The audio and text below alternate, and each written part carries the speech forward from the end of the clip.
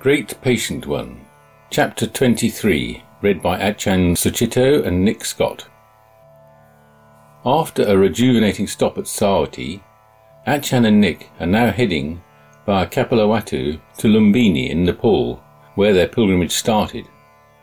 However, the passports that they received after the robbery, whilst having visas for Nepal, have none for India. This means that crossing the border could be a problem.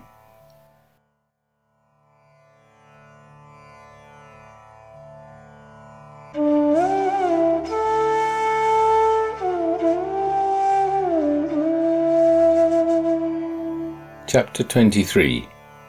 The First Goodbye.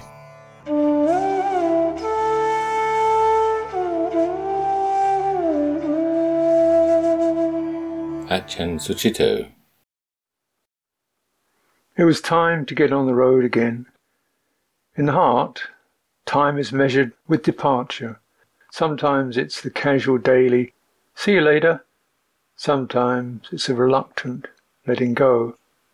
Sometimes it comes through being violently dragged away from the company of friends, family, and the good earth.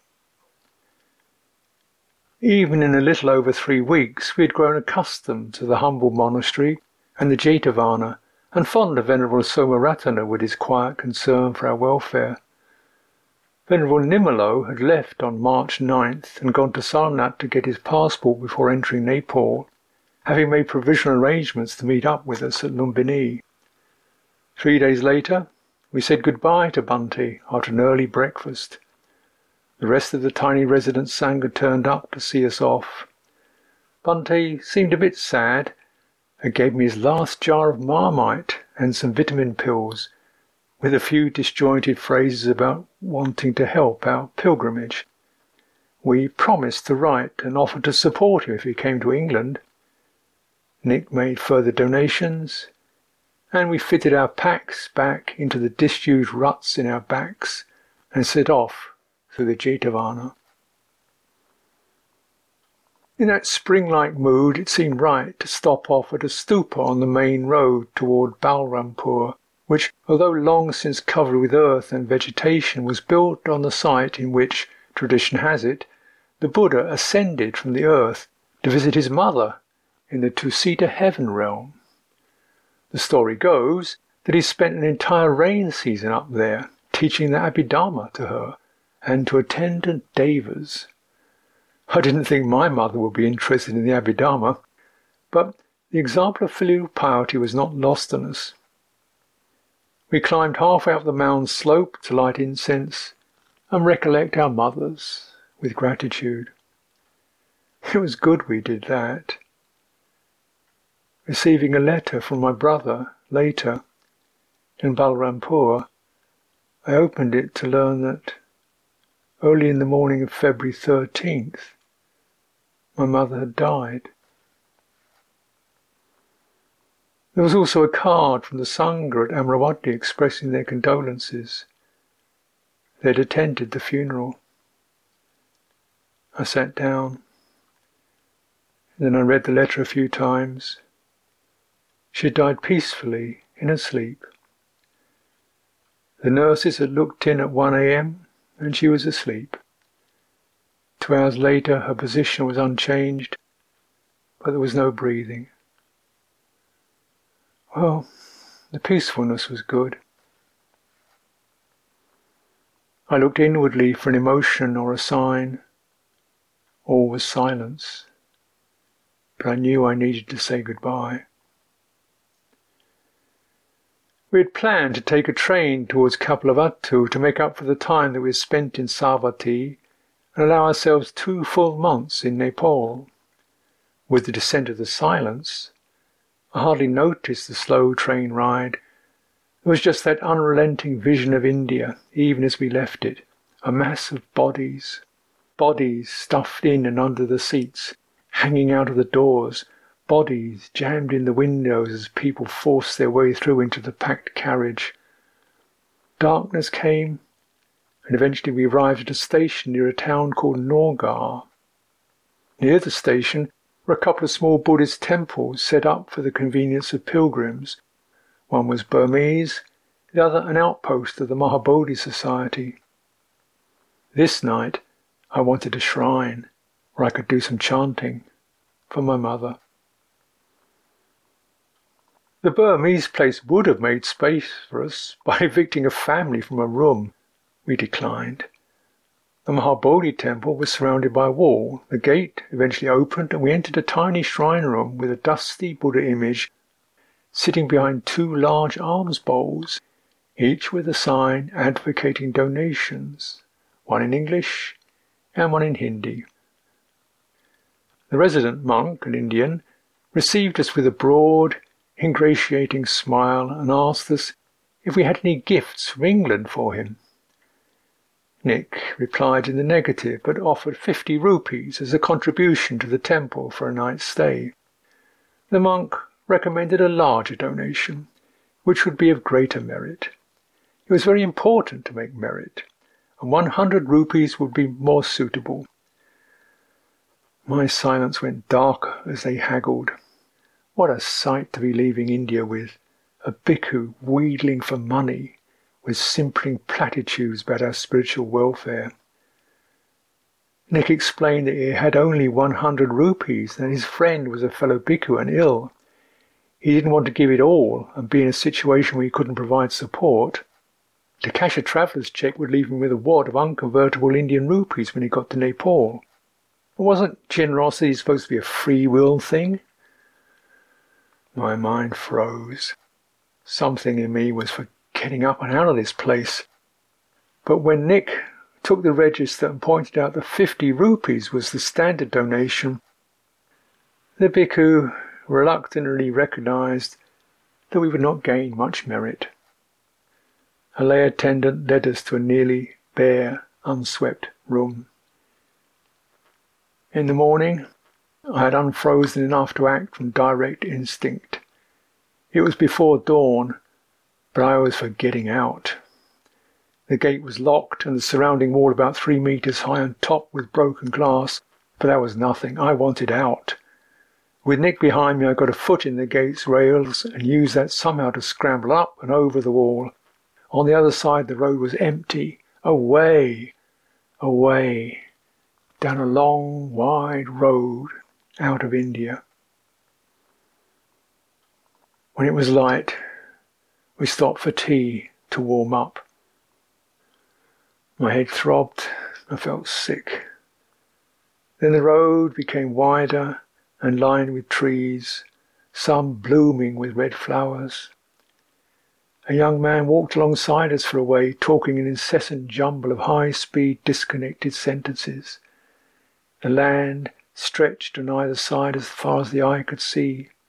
The light was bright, but soft. India was saying goodbye. And it expected a response. Now to be very patient, to pass the test at last, no matter what. So I gave the young man all the kindness, all the attention that I could, and eventually bid him farewell on behalf of it all. Perhaps I couldn't make it in India, it was just too much for me, but there were no hard feelings. Years ago I had been attracted to India because of its profound spiritual literature, the vastness of its thought, and the beauty of its music and painting. This time I had mostly seen the low life, yet the simple devotion, the unquestioning generosity, and the respect for religious people were humbling. I blessed the place for its persistent vitality and its ability to accommodate opposites, its contradictory serenity and passion, its harmlessness and violence. What other place could be so obsessed with cleanliness and bathing, and yet so innocently filthy? Where else do cows and monkeys roam the streets recycling the waste? Here, the problems that are innate in civilization, including matters that Western societies manage to push under the carpet, dump in the sea, or export to other countries, get exposed. Here, every latent impurity that ease and convenience can leave dormant gets dredged up from the bottom of the heart and shoved in your face. India was a great teacher. But right now, I had to get out. To get to Lumbini for the 16th, my mother's birthday. India had taught me a little about Dharma.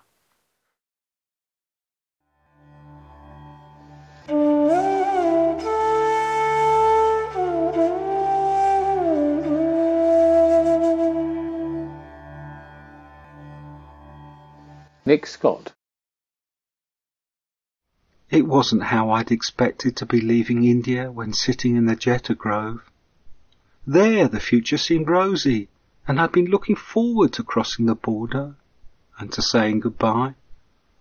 But I should have known that India was not going to let us off so easily. The news of the death of Ajnasajita's mother, followed by that awful stay in the Mahabodhi Vihara, left a bitter taste. At least it was good to be walking again.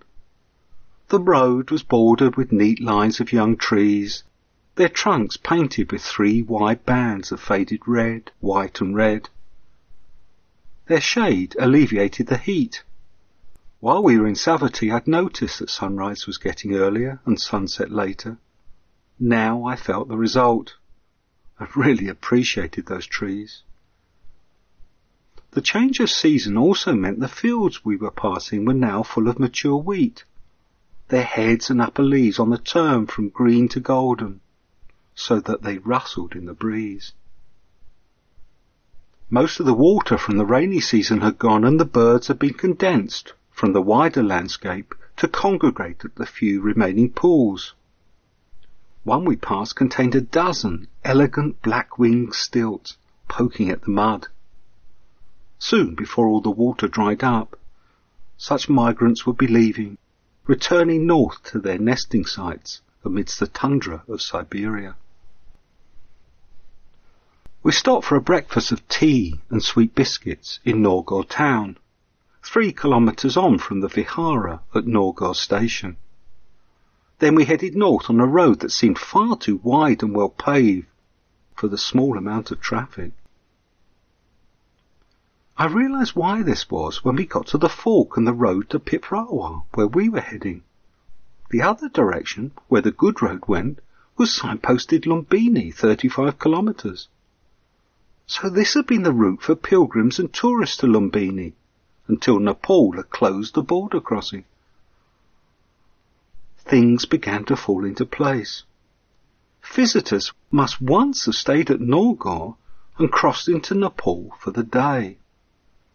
Now they had to go the long way round, and so stay the night in Nepal and spend their money there. The flow of Buddhist pilgrims through Norgor had dried to a trickle, and that was why the monk had been so desperate to extract every last penny from any visitor. It was also at this junction that I began to realise that my plan to cross quietly into Nepal between Piprawa and Lumbini, and so avoid being sent by the border officials to New Delhi for new visas, might not be as easy as I'd assumed. There was a police post and checkpoint just ahead on the Lumbini road, and there were likely to be more at the border. The last thing I wanted to do was sneak round a border post. Stefano had told us the story of a friend who tried to do that when he overstayed his Nepali visa.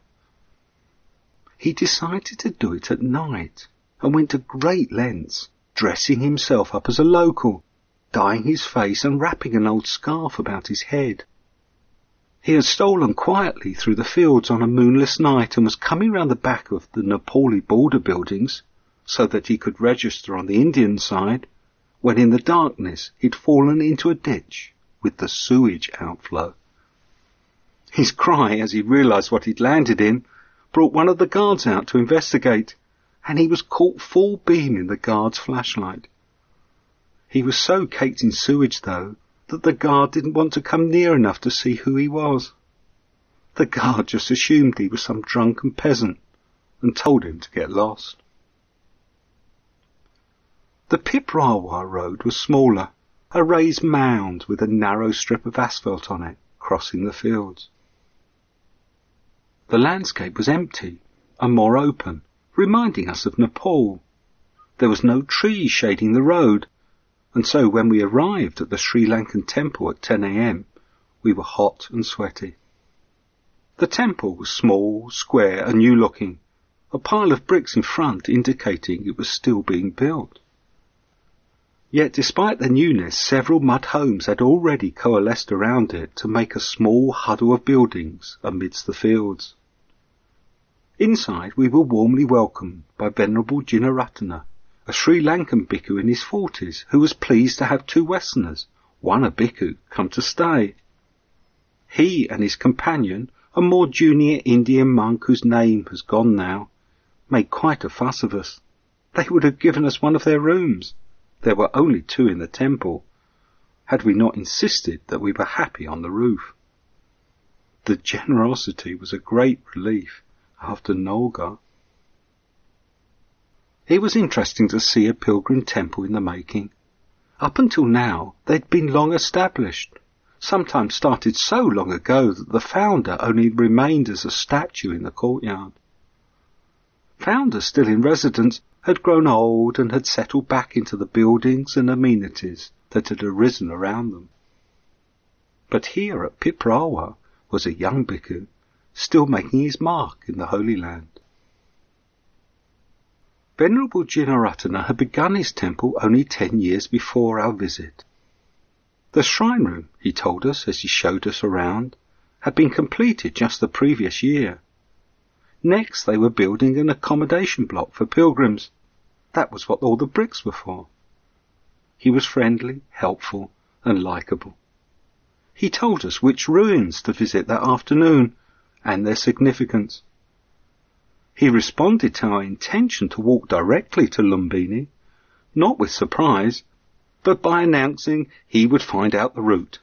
He had never done it himself because of the border, but he knew it was possible. He was an energetic and busy man, with little time to listen to anything except practical details. I suppose they were all like that, these founders of temples in the Holy Land.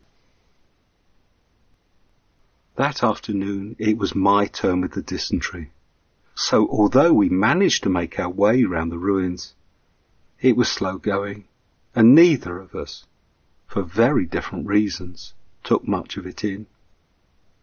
All I remember were 2 landscapes of old bricks, one of which was the remains of a big stupa. The other was an extensive mound that was supposed to be the foundations of Kapilavatthu, the town where the Buddha grew up. This was the second Kapilavatthu we'd visited on the pilgrimage. The first we walked to from Lumbini. Having now journeyed in nearly a complete circle, that Kapilavatthu was now just across the border in Nepal.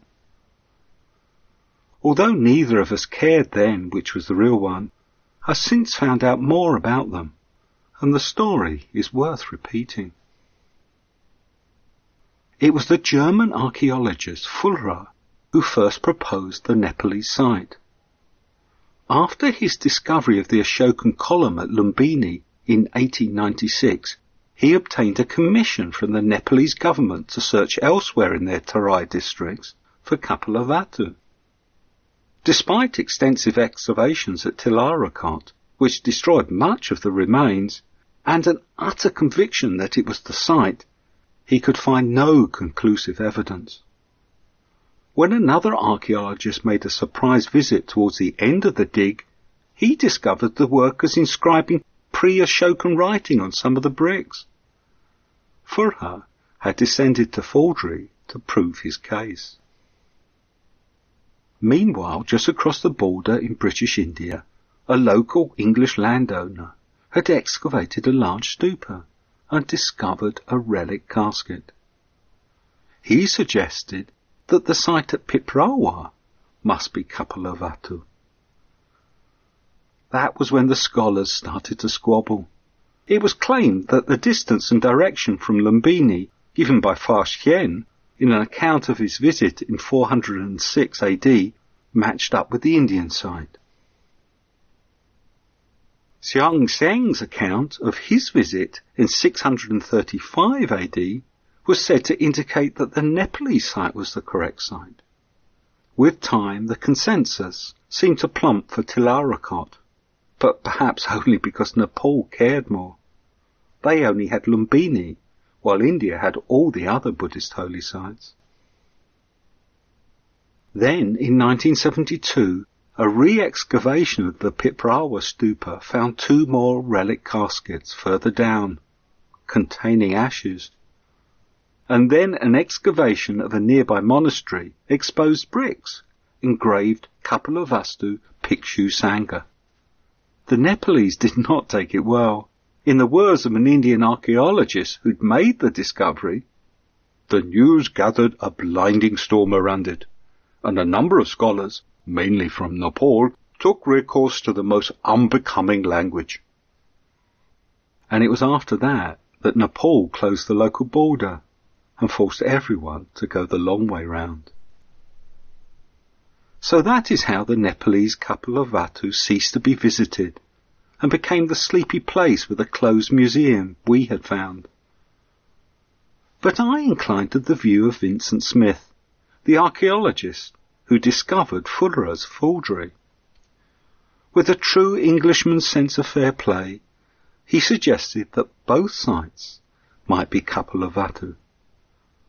The explanation resides with a story that matched the sombre mood we were in because of Ajahn Sucitto's news. How the Buddha, towards the end of his life, had to stand back and let his hometown be razed to the ground by Vidudabha, the new king of Kosala. Kosala was then a powerful state, and the Buddha's kindred, the Sakyans of Kapilavastu, were its vassals. Vidudabha's mother had supposedly been a Sakyan princess, given in marriage to his father. But in reality, because the proud Sakyans had felt the upstart Kosalans were beneath them, they had sent a daughter that one of the chiefs had fathered with a slave girl. The king never suspected, and made her his foremost queen. The truth only emerged later, when, with the irony that life always seems to manage, he was to be succeeded by the son he had by that queen, the proud Vidudabha. Having grown up wondering why he never received presents from his mother's family, Vidudabha visited Kapilavastu while he was a prince. He found out the truth when one of his soldiers, returning to collect a forgotten spear, found a slave washing the seat that Vidudabha had sat on, with milk and water. "The son of a slave has sat on this seat," explained the slave. When Vidudabha heard this, he vowed revenge. "Let them pour milk over my seat to purify it. When I am king, I will wash the place with the blood of their hearts." The Buddha did what he could to protect his kindred from Vidudabha. On 3 occasions, when the new king set out with his army, he met the Buddha just inside the Sakyan kingdom, sitting under a small, shadeless tree. Vidudabha invited him instead to cross the border into Kosala, where there was a big shady banyan. But the Buddha replied, "Be not concerned, king. The shade of my kinsman keeps me cool." The king understood and returned to Kosala. However, when the king set out a 4th time, the Buddha knew that the fate of the Sakyans could not be averted, and remained away. Vidudabha vented his wrath and killed all the people he found without caring whether they were man or child. That must have been a heart-rending way to say goodbye, even for a Buddha. The town was later re-established elsewhere by the survivors, and it was this Kapilavastu that received 1/8 of the Buddha's ashes. So while India's Kapilavastu might be the new one with the stupa, Nepal's could still be the original one where the Buddha grew up. But then I'm an Englishman with that sense of fair play too. Back at the Vihara, we were temporarily raised out of our listless state by Venerable Jinaratana, who wanted to discuss the details of our departure. He'd been to see his contacts in the village and had directions for 2 routes to Lumbini. A guide had been arranged to lead us along the first part, and he had already decided which of the 2 routes we should take. He reminded me of Rabbit in Winnie the Pooh, forever busy organising his unreliable friends and relations. As I struggled to get my mind focused on what we were supposed to be doing, I felt like one of the more hopeless friends. And Ajahn Sucitto was even worse. He would just stare absent-mindedly out of the window. After evening puja that night, we lay on the roof under the stars.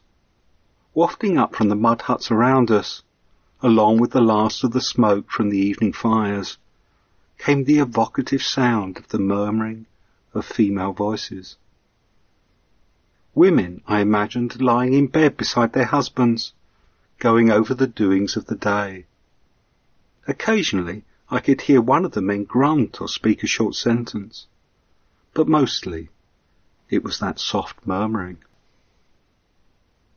It brought to mind the woman I'd just effectively said goodbye to forever. I'd sent her the letter when we reached Balrampur, composed at the end of the retreat in Savatthi. It'd taken me a year of trying, and 4 months of the pilgrimage to do it, but then part of me didn't want to. I'd loved her, and now lying there, I could see how much she'd meant to me. It always seems to be like that. It's only when someone's gone that you can truly say how much you care. Perhaps in a way we were both in India getting over women. With Ajahn Sucitto it was the nuns. For the previous 8 years he'd been in charge of their training. It was a job that fell to him when the community had only monks who'd been trained in Thailand, but women who wanted to become nuns.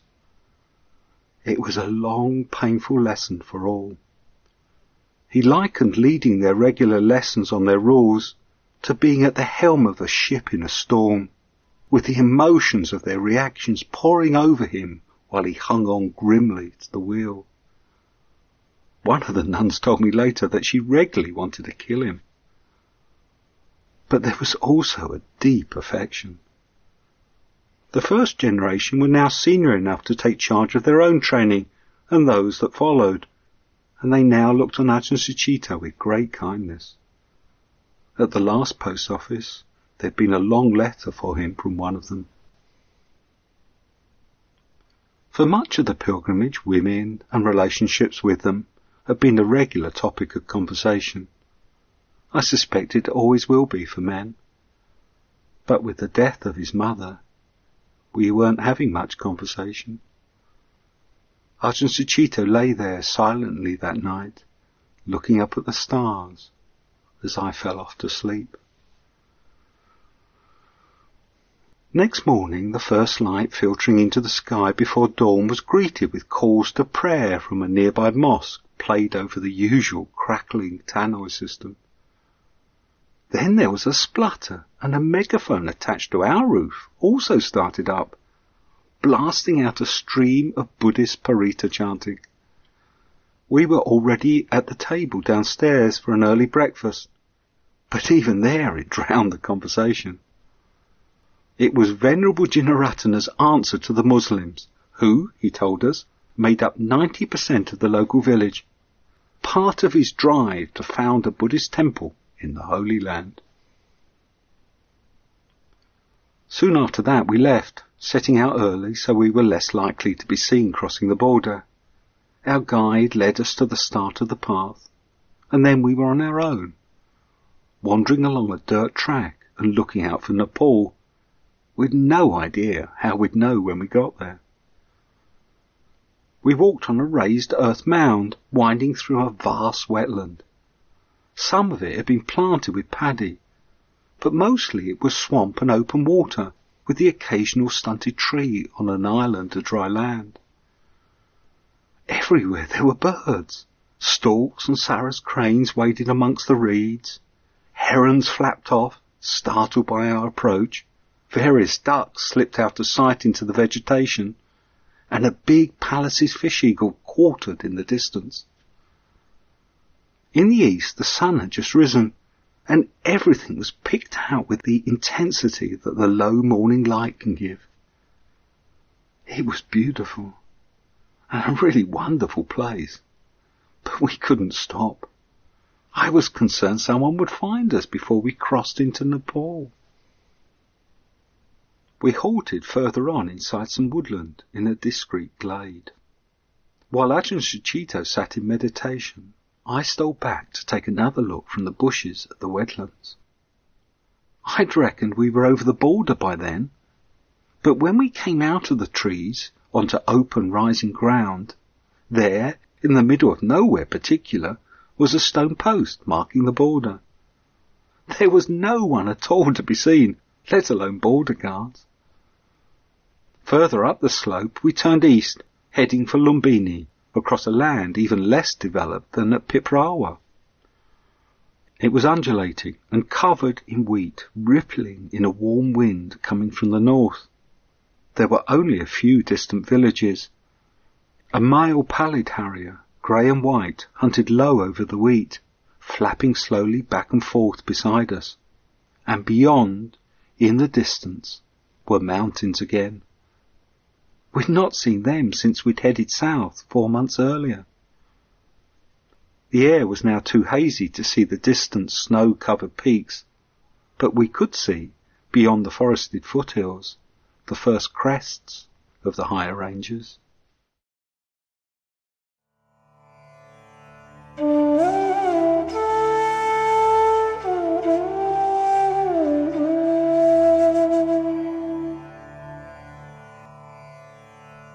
Ajahn Sucitto. Saying goodbye was never easy, and Mother India wasn't about to let us go without a little sport, Maya, a little play. First, there were the wetlands. They were unreal, just the kind of thing to get Nick so spellbound that we were moored there for an hour.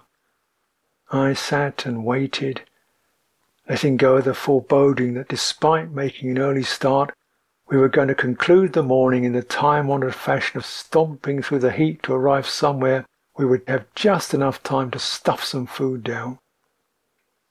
Ah yes, and as we left the woodland and came onto a cultivated plain that was open to the blazing sky, Nick began to wilt. He slowed up, made it to the first and only tree, and sank down. All the energy of the wetlands was gone. The spell had lifted, and the reality of his queasy guts replaced it. The play had shifted to expose the futility of our expectations. Nick, the crusader, was gone. Now his bushy beard hardly seemed to fit him. He looks like some sad little man wearing a fake. The irritation in me melted to see him. What could we do? Just sit here, under this one tree, in the middle of a plain, waiting. Over to the east the horizon was smudged with trees. That must be Lumbini Grove. A wild mood caught my heart. Could I pick him up? Could I carry him? The possibility of actually accomplishing something that I'd set out to do in this country, that dazzling possibility that I might be in charge of my destiny just once, fired my nerve endings. But Mother wasn't about to allow that. I had to stay with the way it is and give up the ideas. Nick, he was real enough. Now it was his turn to be morose and unresponsive. Dear Nick.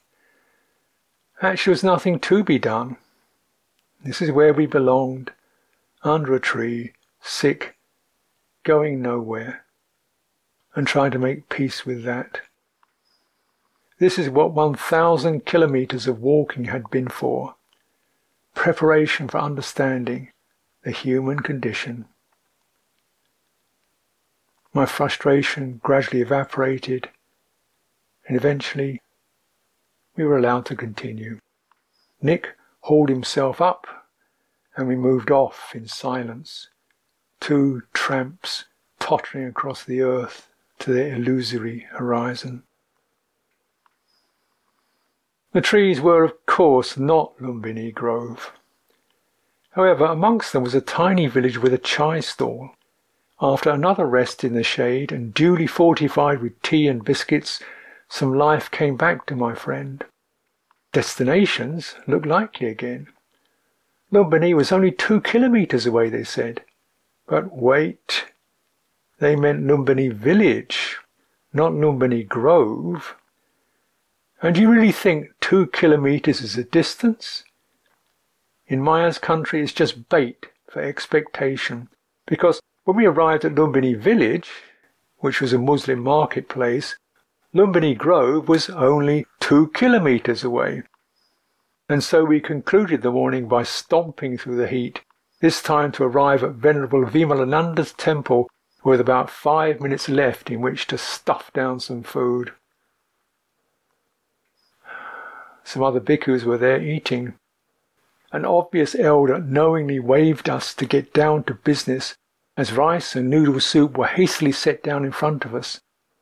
Wasn't this where we began, 1,000 kilometres ago?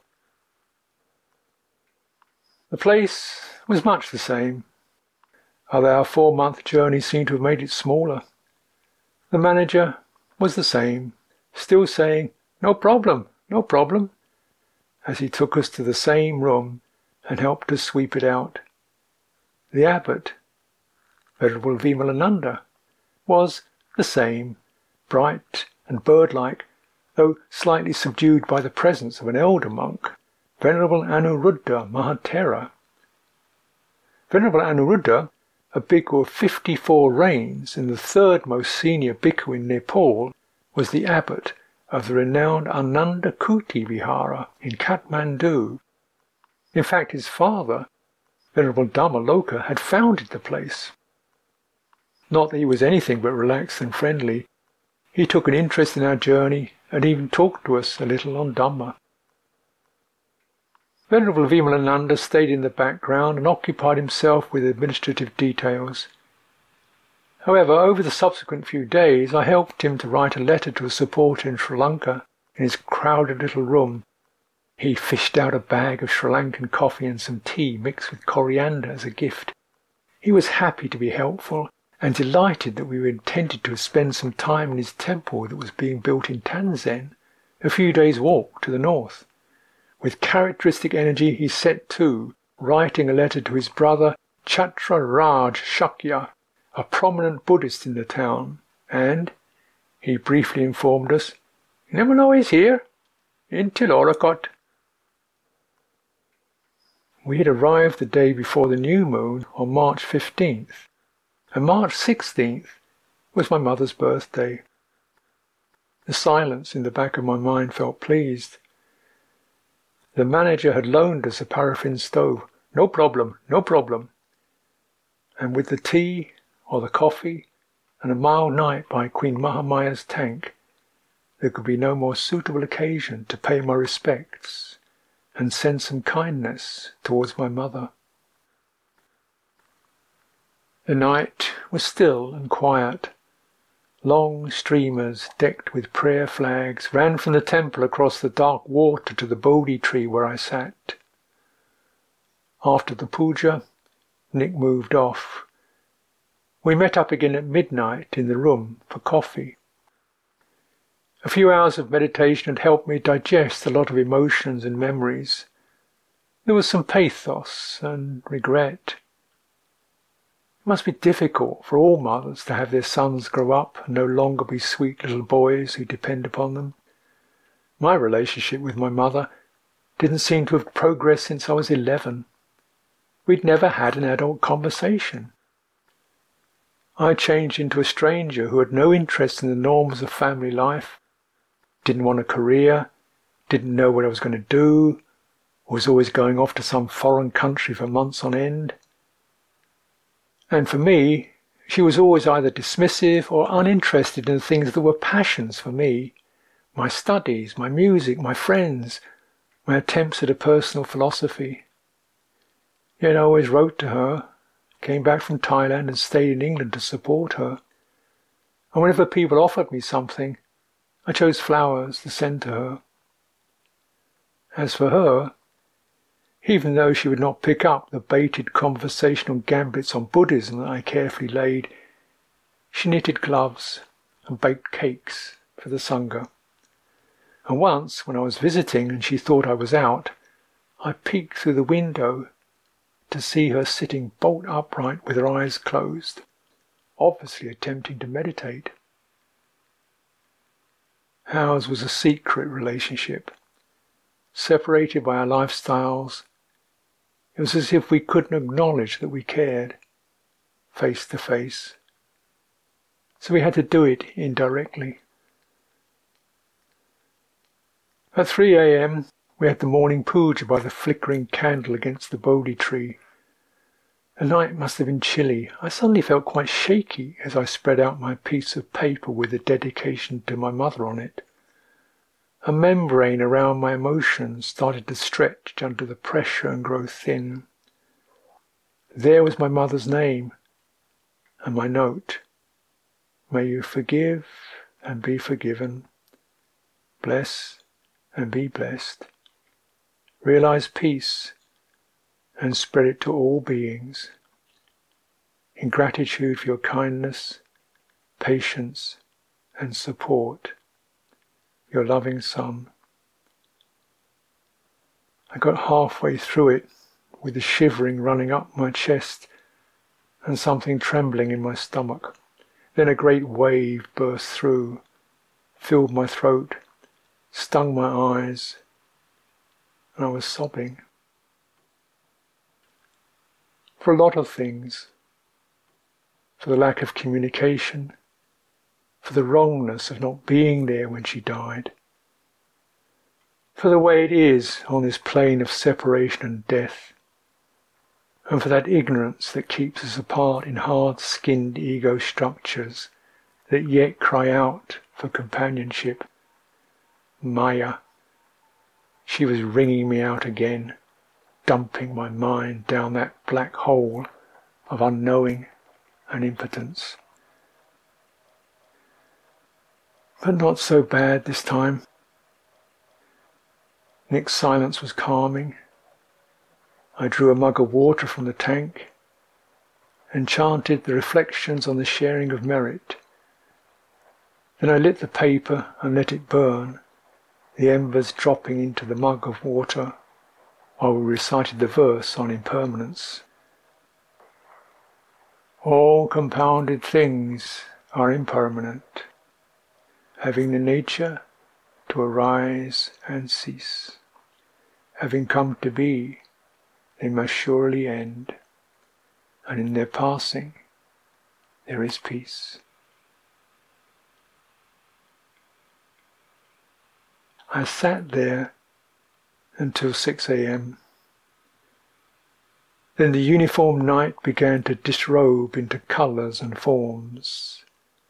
Summoned by birdsong, the earth came back, exhaling a cool mist. It was time to move again. Where was there to go? I wandered north with my mug in my hand. Only a few minutes' walk away was the flame of eternal peace, though in daylight it wasn't so bright as at night. Instead, its stark brilliance was dissipated. Illusion again. How bright is the flame? As bright as the darkness. How clear is truth?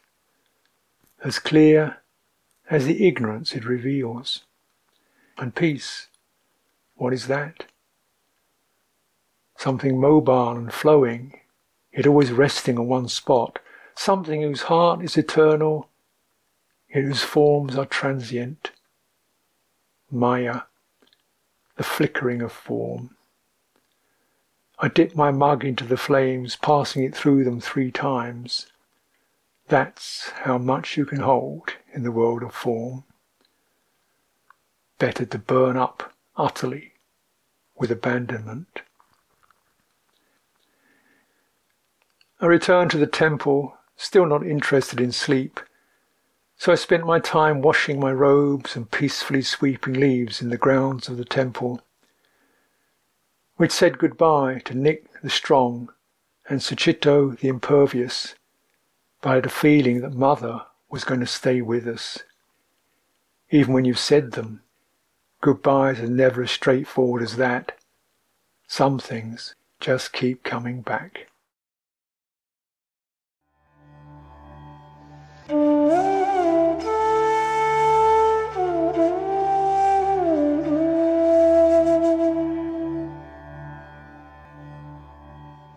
Nick Scott.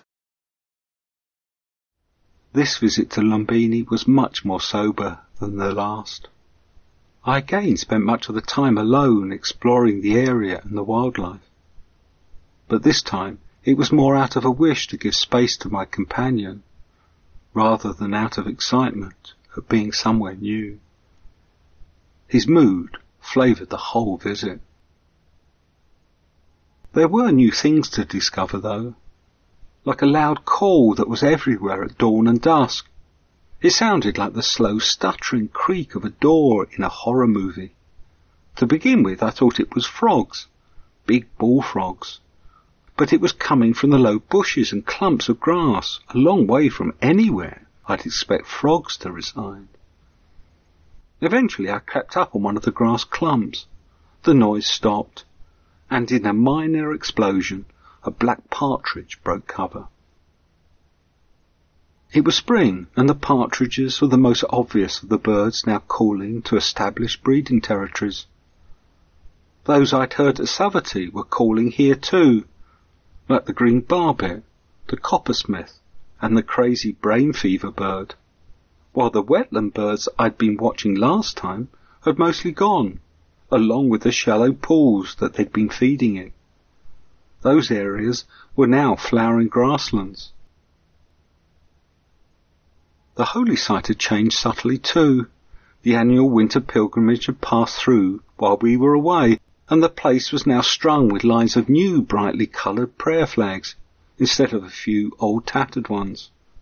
The pilgrims would have come in waves, each of the different nationalities in sequence.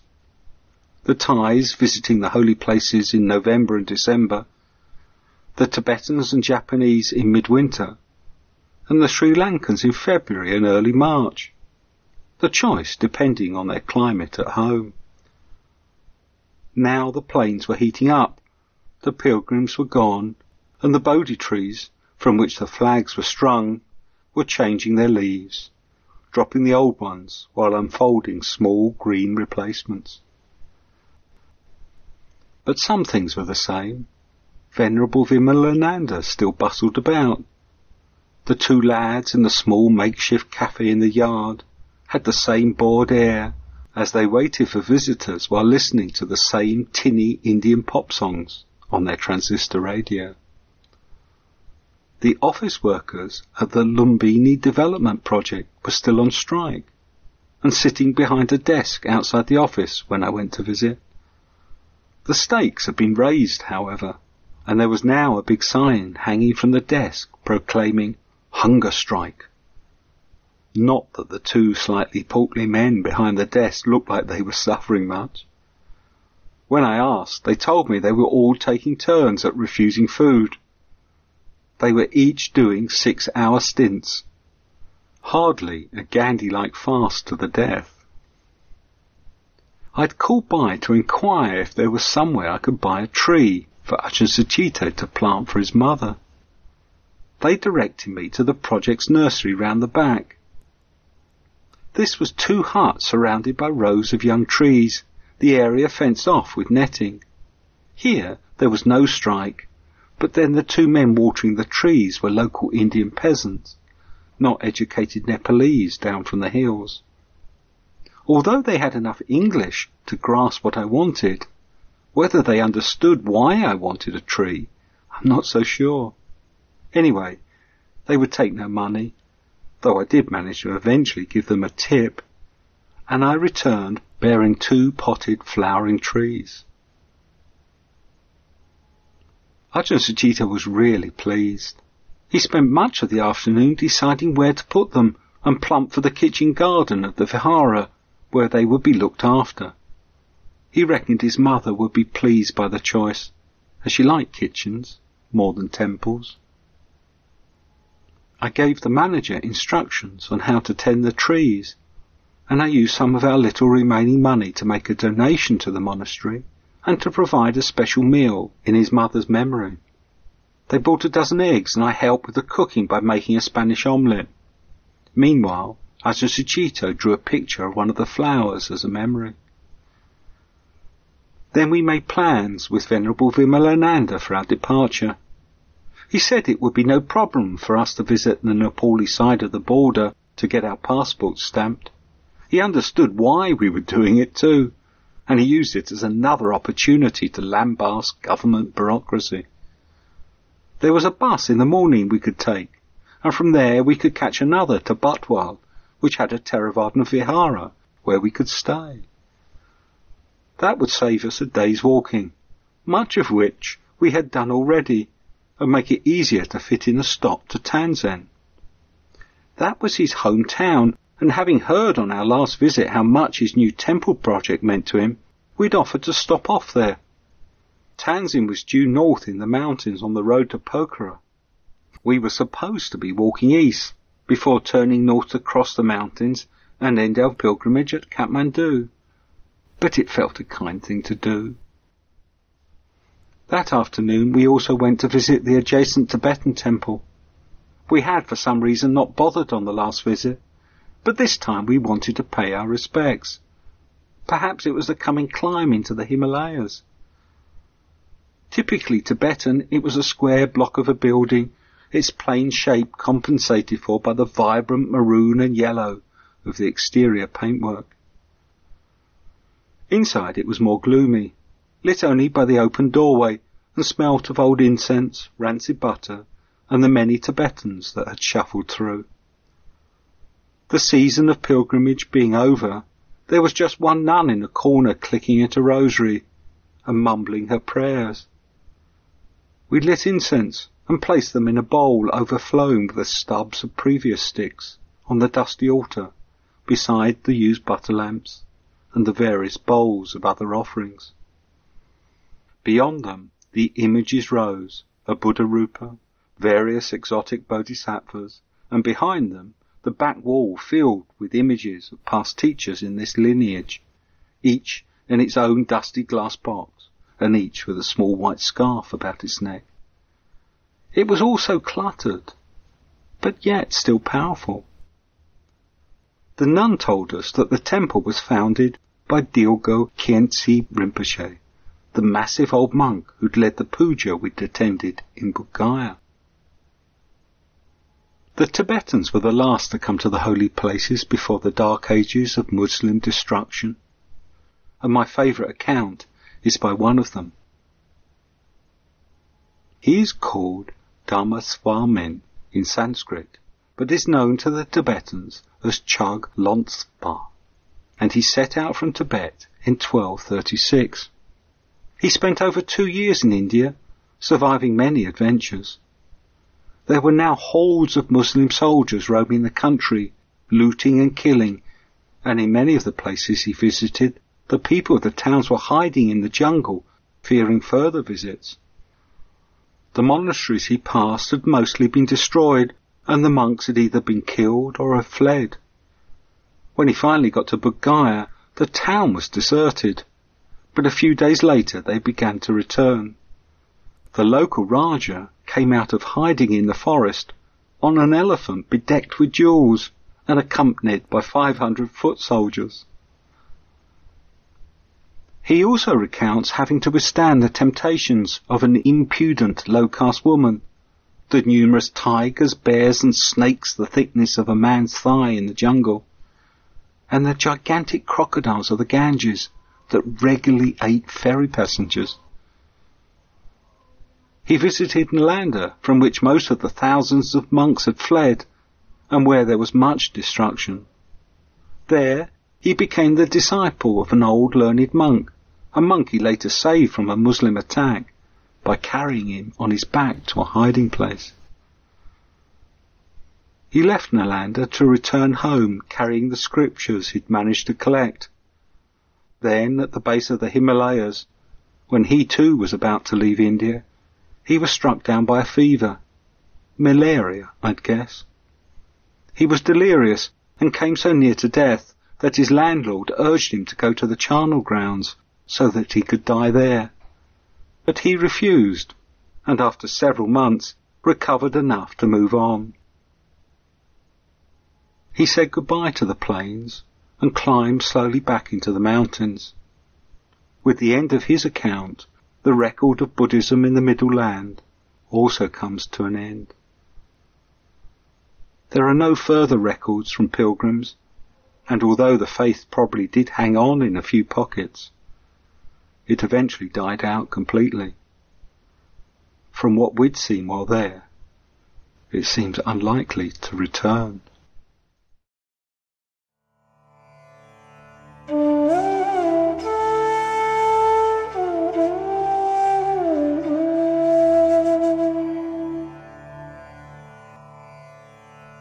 Achan Suchito. Venerable Nimalo had arrived from Tilorokot later on in the morning of my mother's birthday. He added to the chanting with which we blessed the 2 trees that Nick had acquired for my mother. We'd be together for a day or so before we all headed off to Bhairahawa. There, having officially entered Nepal, Nick and I would head north for Butwal, Tansen and the mountains. Nimalo's horizon was the flat land to the south. I admired him for travelling alone. It meant he had to survive on random support that would occasionally house him for a few days and put him on a train with a relative's address in his pocket, stay in whatever viharas and ashrams were open to penniless mendicants, adapt to situations that he came into without much security. It seemed much more the authentic way in which a bhikkhu should fare, rather than this strange coupling with a layman. However, in terms of an unveiling of one's psychological tender spots, it didn't come close to the practice Nick and I were being put through. Venerable Nimalo could set his own pace and destination. The people he stayed with were always new and glad to see him. He didn't have the continual impingement of the same person struggling with his own difficulties, for whom one has long since ceased to be a source of interest or inspiration. And it showed. By this time, Nick and I had worn into each other like a tough foot on a tough shoe.